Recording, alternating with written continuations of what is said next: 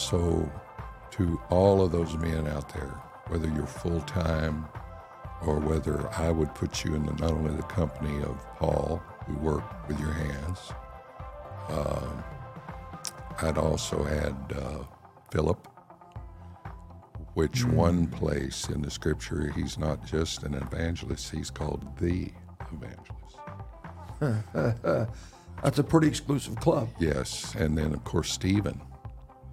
Yes. Stephen, he was serving tables, waiting on tables, taking care of the daily ministry to the widows in those days. But it did not limit the God-called anointing and ministry that was upon his life.